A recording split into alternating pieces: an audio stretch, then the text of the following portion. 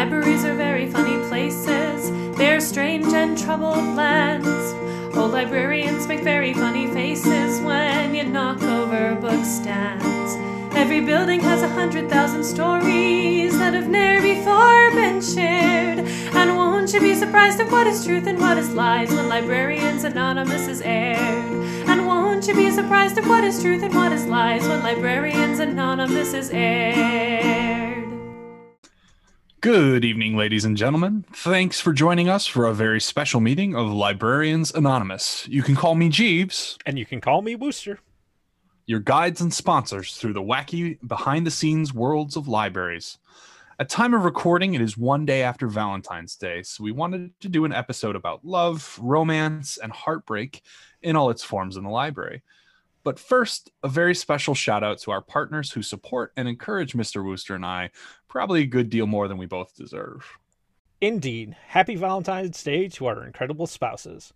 This episode is dedicated to you. We hope you enjoy it.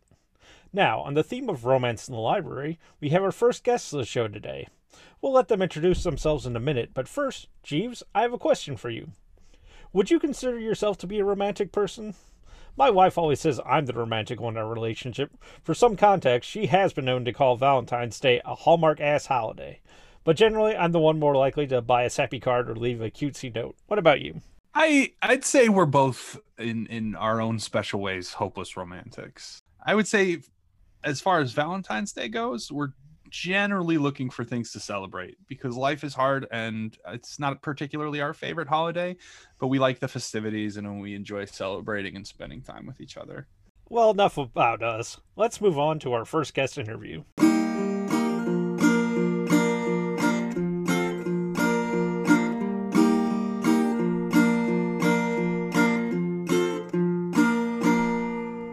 So actually, do you want to start out by introducing your pseudonym and where it comes from for us? So I chose the pseudonym Rin.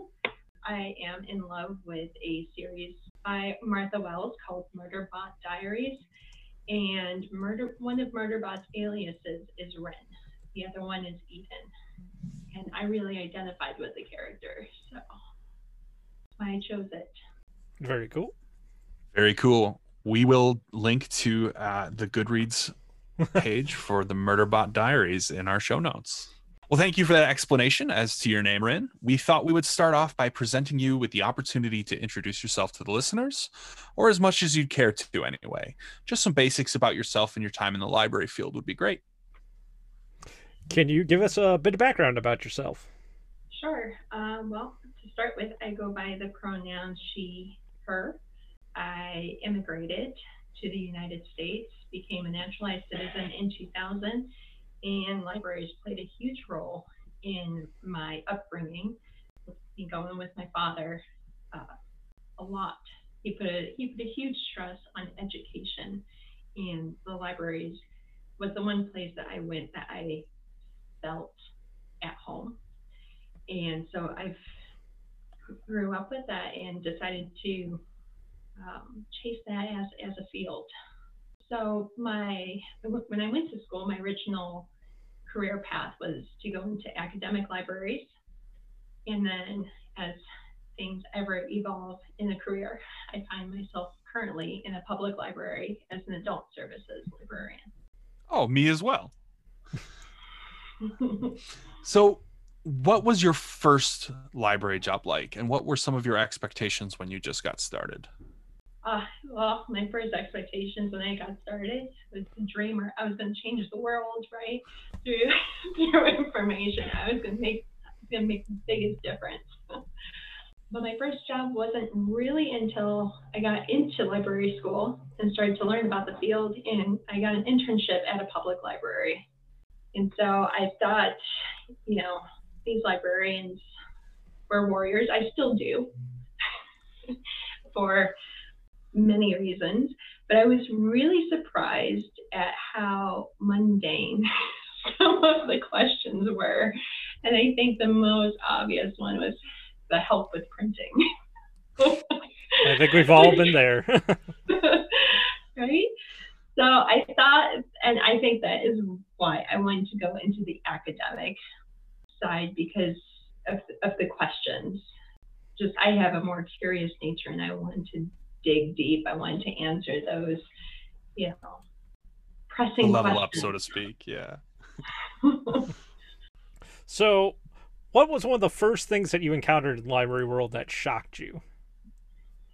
Oh, the pay.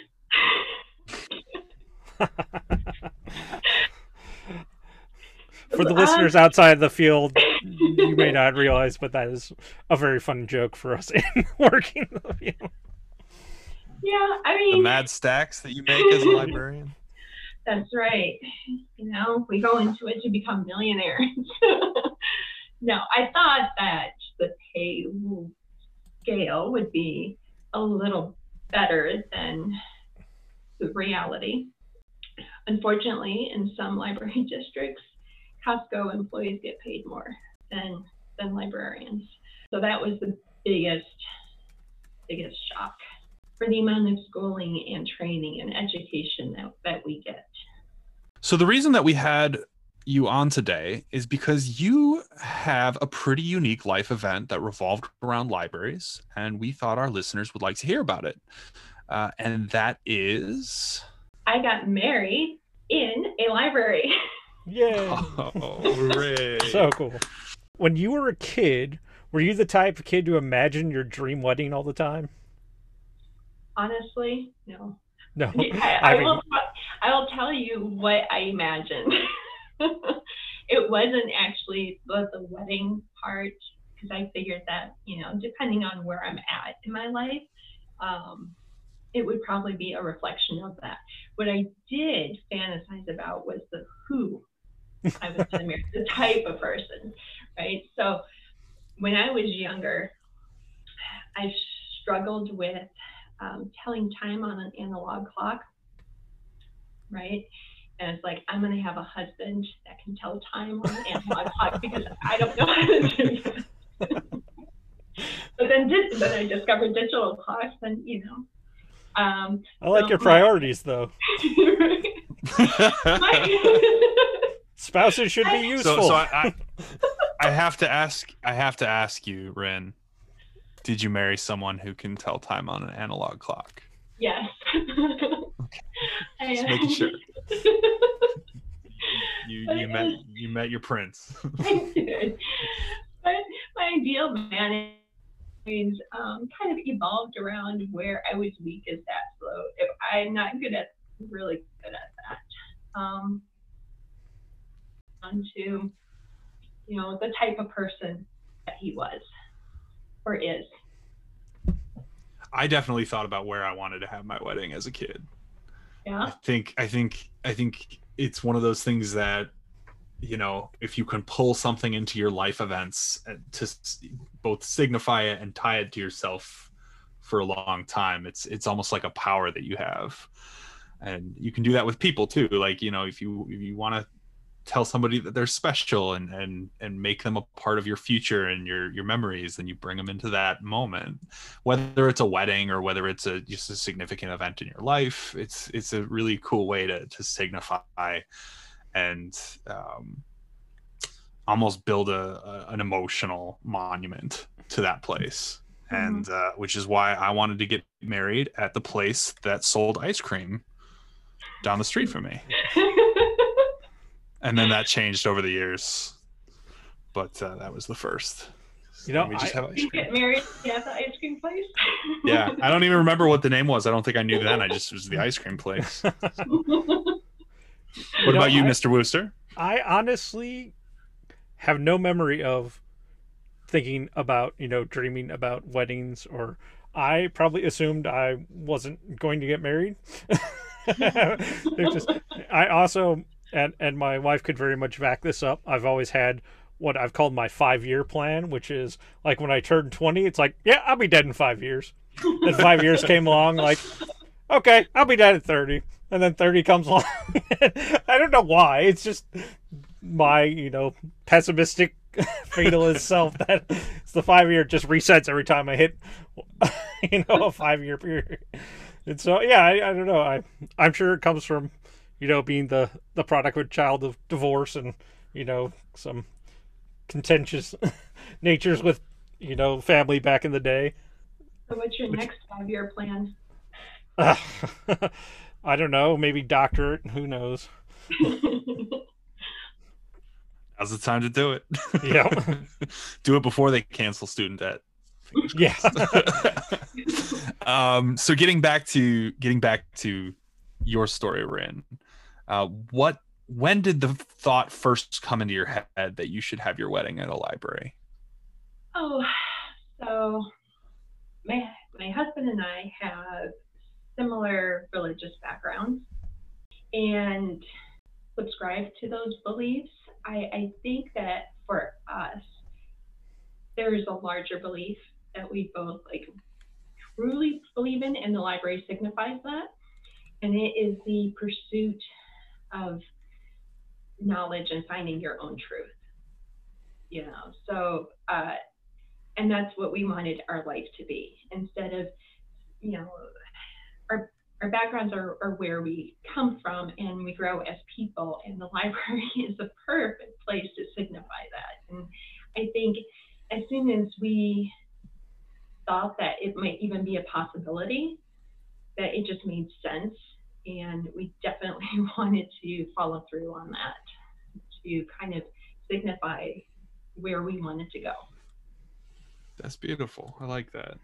And when a library collection is done well, and when a library atmosphere is done well, everyone does find themselves represented in the institution in some way. They can find their meaning either in the materials that it serves, or the time that they've spent there, or just the promise that place can give to them in their lives and their growth. Yeah. I love that. Yeah, there are two sides to every story, and then there's the truth. So, and everyone has their own truth, own experience, own perspective, and the library is a beautiful place that exemplifies that. Sounds like you two kind of came to this decision together. You didn't have to talk your partner into this? Oh no, he jumped on board. He thought it was a great idea. What about your extended family and guests? How did they react to hearing that they were going to get to attend a wedding at a library? I think my parents thought it was really cool. It wasn't huge and elaborate, but that's not who I am. That's not who we are. But I think it was a very good representation of what we wanted and who we were. I think I'll take a moment here to admit that, I was working with you at this time and was one of the people who helped move all the furniture around and get everything set up to make this possible. I was just wondering what some of the responses from, the attendees were like for... My mom, who is hard to please sometimes, I need to fight her over the color of my wedding shoes. But I brought her over to my side. So she thought that it was very tasteful and she loved it. I told you, Wooster, and the other people that were helping set up, just do what you like. Surprise me. Because honestly, I don't like to micromanage. And I think the best surprises are spontaneous. And these coworkers that I have worked with know me really well. So I knew that they would do a fantastic job, and they did. And I loved it. I loved coming in and just going, wow. Could you describe it a little bit for us, what it looked like? Sure. So one of the sections, so we got married on the second floor of the library. In one of the sections where it's typically designated as the quiet zone. There are huge windows that overlook the campus. The sun, that's where the sun sets. So you definitely have the sun streaming in through the windows. So all the large study tables were moved off to the side, and we had, about 60 chairs. I think Sounds about right. So 30 on each side. And the makeshift altar was for stacks of books on either side with ferns, with a fern plant sitting on top of each side with a sheer white kind of curtain to kind of block off the stacks from the back, although we were in the stacks. Did you choose a specific area in the stacks, or was it based on where best the ceremony would work in the library? Best of where it worked and for the atmosphere. And the So windows. I at our library, when I was working security, I witnessed both a wedding and a proposal. And the wedding was in our story time room because it was dedicated to the bride's grandmother who had passed on, and she had donated money and supported the library and was just a big fixture in our community, and she was really close to her granddaughter. They had a wonderful relationship, and unfortunately she passed on before she could get married, so they had the wedding on off hours. The board passed a vote to give it special dispensation to use the area because of the connection. But the proposal was done in a specific area of the stacks because the two who had met, and I'd been alerted because I was head of security at the time. I'd been alerted by the groom-to-be's mother that he was planning on proposing, and could you make sure that is this okay? Can you keep people away from them for 5 minutes? And I said okay. But because they had bonded over graphic novels, sci-fi, and fantasy, and they had so that's where he proposed, was in the graphic novel stacks, which I now buy for. So it was extra cute though, and I definitely recorded the security footage for him. And very nice. That's awesome. That's full circle. Yeah. Weird question. Not a weird question. Maybe a tough question, but is there anything you would do differently if you had the chance, looking back? Absolutely nothing. I couldn't have even imagined a day that was special than what my coworkers put on for me, and I'm ever grateful for that, because for us it was the perfect day, and because there wasn't, I guess the expectations were to be surprised, and it just blew me away, everything. So my fellow friend, coworker, and archivist, she made my wedding cake too.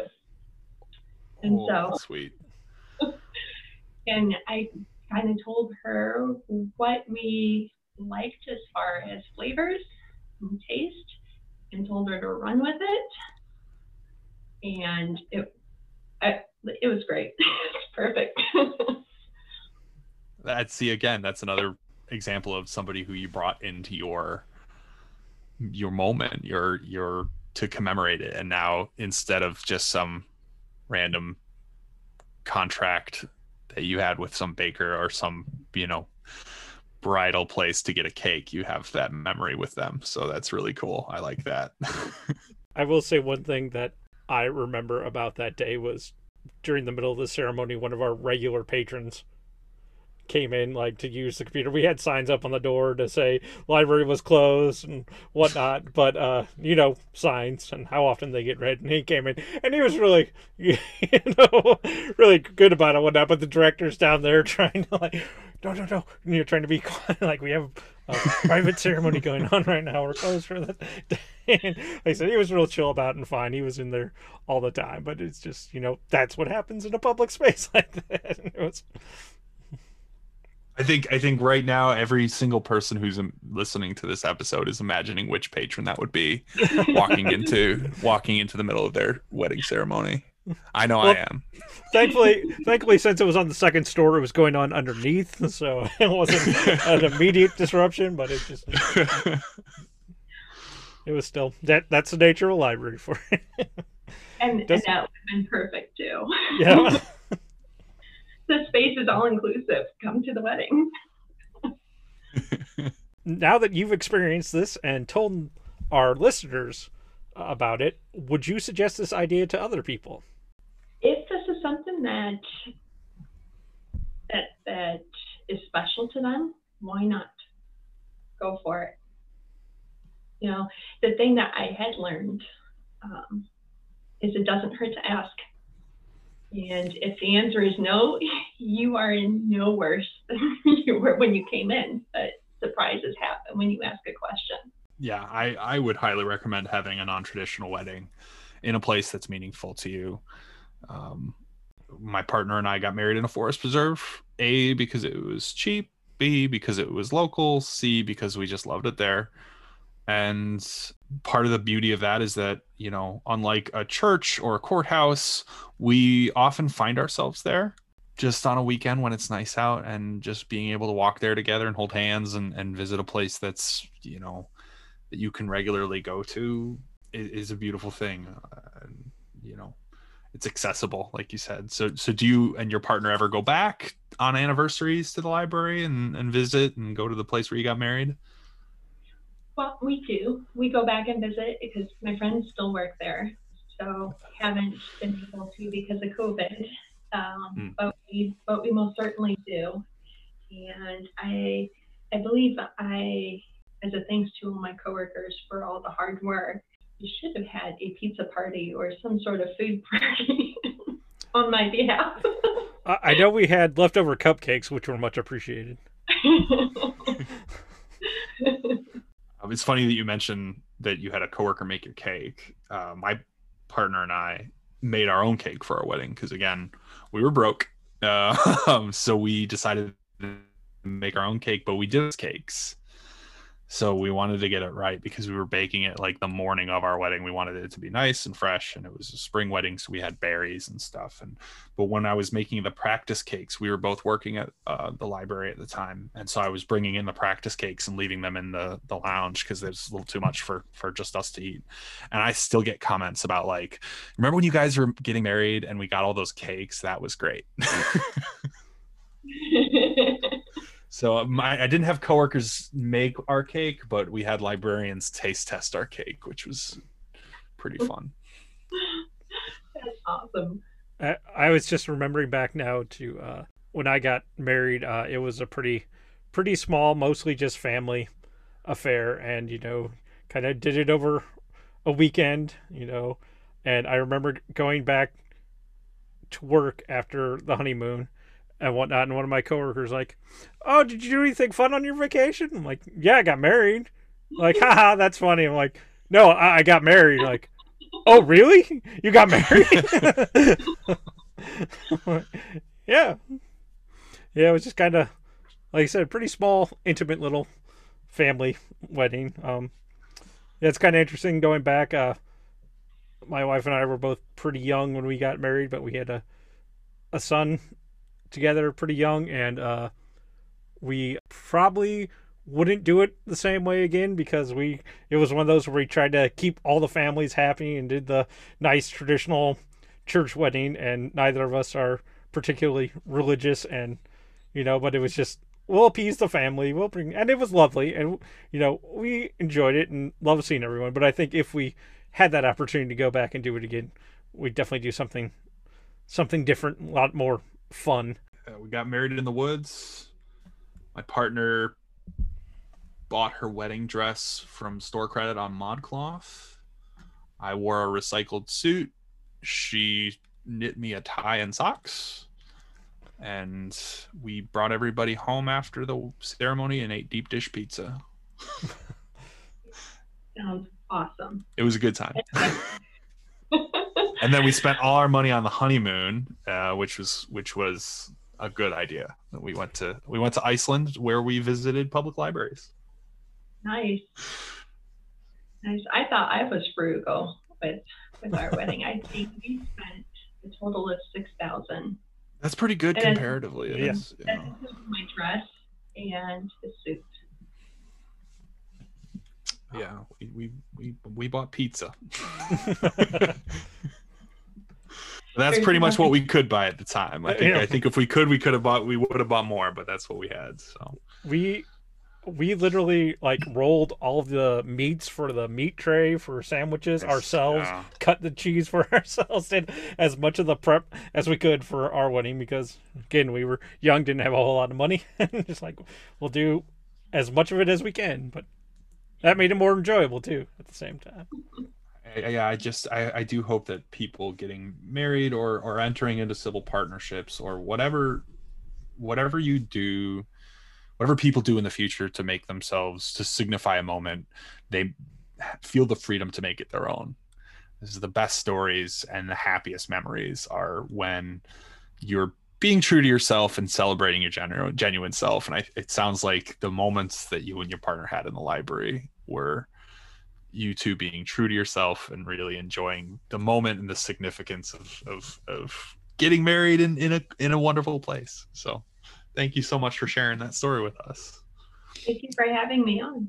Yeah, that is all of our pre-prepared questions. If you don't mind, could you talk a little bit more about, do you have a favorite library that you don't work at or have not worked at that you want to talk about? Oh, geez.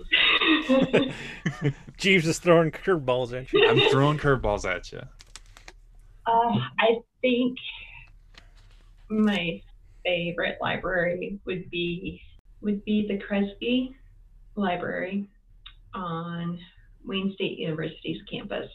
I spent a lot of time there studying in both my undergraduate and graduate school. And I made a lot of happy memories there. It's kind of my coming of age library. You know, I think that they're all special, and they'd all have depending on where I'm at in my point of life, that's what they're going to signify. Like my hometown library is going to be where I grew up. My college library is going to be my coming of age. You know, I think that for me, the libraries are always going to signify probably where I'm at in my growth as a person.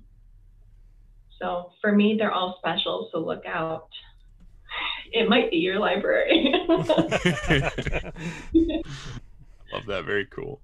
Do you have any either funny or horror stories that are Valentine's Day themed in your library that you want to share?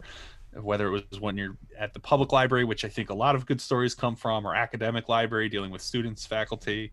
Does anything come to mind? Oh, actually, I do have one. It's probably my favorite reference question. And this came from the academic library. And this is maybe on the flip side of love. So I had a student that came that needed help finding a quote because they were doing a research paper on divorce. And so they needed a primary source set in ancient Rome that they could use. So I helped them find an excerpt that talks about divorce, and I just loved it because, especially now as we're going through hard times, we think that this is like a special situation that we're going through, or our problems that we are having today are special, and people didn't have these. People from long ago feel so far removed from our daily lives, essentially. But this gives a really funny outlook that our problems are not unique. So this comes from Plutarch's Parallel Lives, The Life of Emilius. No documentary grounds for divorce have come down to us, but there would seem to be some truth in a story told about divorce, which runs as follows. A Roman once divorced his wife, and when his friends admonished him, saying, "Is she not discreet? Is she not beautiful? Is she not fruitful?" he held out his shoe, saying, "Is this not handsome? Is it not new? But not one of you can tell me where it pinches my foot."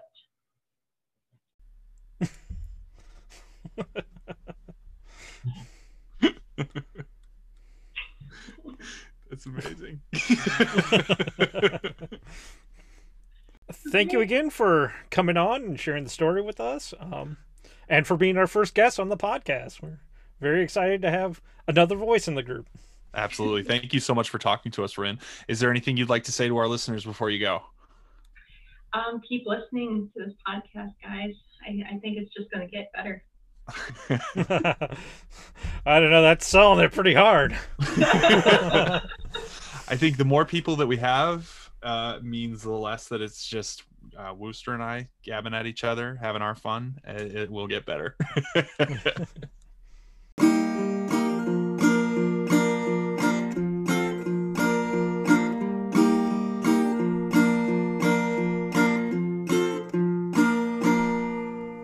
Before moving on to some submitted stories, when you and Mrs. Jeeves were planning your wedding, did you ever consider having it in the library? Actually, yes, we did. We had one of our very first dates at the Bartholomew County Public Library in Columbus, Indiana, which is a beautiful building. It was actually designed by I.M. Pei. And after we got engaged, we briefly considered having our wedding ceremony there, but logistics and costs led us to a different, less bookish, but still very enjoyable location. How about you and Mrs. Wooster? We both worked in a library around that time, so it might have felt too much like just going to work if we had done it there for us. We both love libraries, but, I think for us at that time, it wouldn't have been the right fit. We probably would have gone with something a little bit more weird, like a themed wedding, costume wedding, something like that, if we had the chance somewhere. We did walk into our wedding reception to the Imperial March, so that was about as wacky as we got, and got a pretty good response from the crowd. I love it. You two are so cool. Thank you for sharing. So now on to our listener submitted stories. As a reminder, you can submit your stories for the podcast on Facebook on the Librarians Anonymous page, on Twitter at librariansanonpod, or send us an email at librariansanonpod@gmail.com.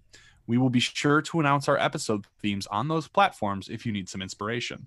This first submission is from somebody who has previously submitted to the episodes, our friend, the Biblioboro Librarian. And they write, we had a grown man patron who every week or two would buy a giant bouquet of flowers and pass them out to library staff. It was incredibly sweet the first time, but it crossed barriers fast. We would say we couldn't accept, and he wouldn't accept it as an answer. So then we would try to make it like, oh, flowers for the staff room, instead of flowers for me personally. It became a big headache and started to feel like harassment. I don't think that was his intention, but the fact that he wouldn't accept no made it feel that way. And this is something that at my library, Mr. Wooster, we have dealt with a lot. And that is the best deflection is, oh, thank you for bringing food for our staff room. Thank you for giving this to us for the staff, because we're trying to work. And a lot of patrons, especially older men, will not accept no as an answer. And they don't understand that service professionals are there to help them and not to be held hostage to their unwanted affection.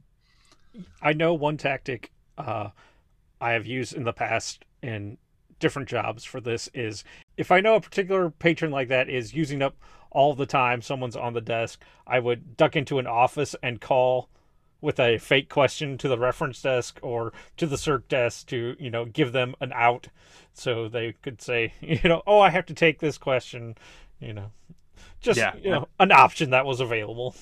That is a great tactic to use for sure. I've made many backroom phone calls to the desk, many rescue phone calls. And perhaps that would be a great topic for an episode in the future, is what coded language do you use between staff to get out of sticky situations? I think that would be a good one. So this next submission comes from someone who is calling themselves BB Still My Heart. A young boy, he was 9 at the time, gave me a Valentine's Day card. He was a regular at my old library and was always there after school with his tutor. He would come to the desk to check out an iPad whenever his study time was done. On Valentine's Day, he was super suave and had tucked an envelope underneath the iPad when he handed it back to me. He was already back at his table when I noticed there was something under the iPad and flipped it over to see the envelope. When I opened it, there was a Star Wars card inside. I thanked him when his mom picked him up. After he left, his tutor came to the desk and told me that he was so nervous to give me the card and that he would always talk to her about how nice I was. It was the most adorable thing ever. And to round it off, I'm going to include a story of my own. In my position as security supervisor, I dealt with my fair share of patrons intending on giving library staff, unfortunately, unwanted romantic attention. And that can take a lot of forms, like one patron who insisted on buying those share a Coke with bottles for adult services clerks with their name on it. And then he got angry when he wasn't financially reimbursed for them. To another where an elderly, misguided woman came into the library dressed to the nines in a floor-length ball gown and sang the entirety, multiple verses of Somewhere Over the Rainbow to the only male circulation clerk on staff. As ridiculous and humorous as these situations are, I think it's really important to state that your profession, community, and personal boundaries need you to be safe more than patrons need inappropriate attention from you. From the team here at Librarians Anonymous, please protect your boundaries and fight for the professional dignity and personal well-being of the person next to you at the desk. On a lighter note, I've had the privilege of witnessing both an engagement and a wedding ceremony at my library, and both were really beautiful occasions. We all need to feel love in different ways, and I hope that in my profession and my career, I can do a little something for everyone to feel and show love in and for the library in whatever way means something to them. And I'll just throw in a small little story here to end on a high note for the Valentine's Day. One of the universities that I worked at nights, and I was working the night of Valentine's Day, and it was like 9 o'clock at night. It was pretty quiet. Most of the students were just in there studying, and I see a group of about 6 guys come in, and they're all dressed to the nines, ties, suits, and this is not a regular occurrence by any means, especially not 9 o'clock at night. And they go up to where a girl is sitting at the desk and start serenading the girl. And it was very good. I will say that they practiced quite a bit, and it turned out, it was the boyfriend was the person behind it, and he got a bunch of his guy friends together in on it. And it was one of the first times I can remember where, you had someone making all this noise in a public space, and, some people applauding and oh, instead of the normal shh, that you normally hear. Well, that's all for us today. Thank you for listening, and we hope to see you next time. Meeting adjourned. Our theme song was adapted and performed by Catherine Rose. You can listen to more of Catherine's music the last Friday of every month at 7 p.m. Pacific Time at facebook.com/Catherine Rose Folk, or Mondays on her radio show, The Celtic Music Hour, on KOCF 92.7. And if you have a crazy library story you'd like to share, you can email us at librariansanonpod@gmail.com. You can also find us on Facebook by searching for Librarians Anonymous, and on Twitter at LibrariansAnonPod.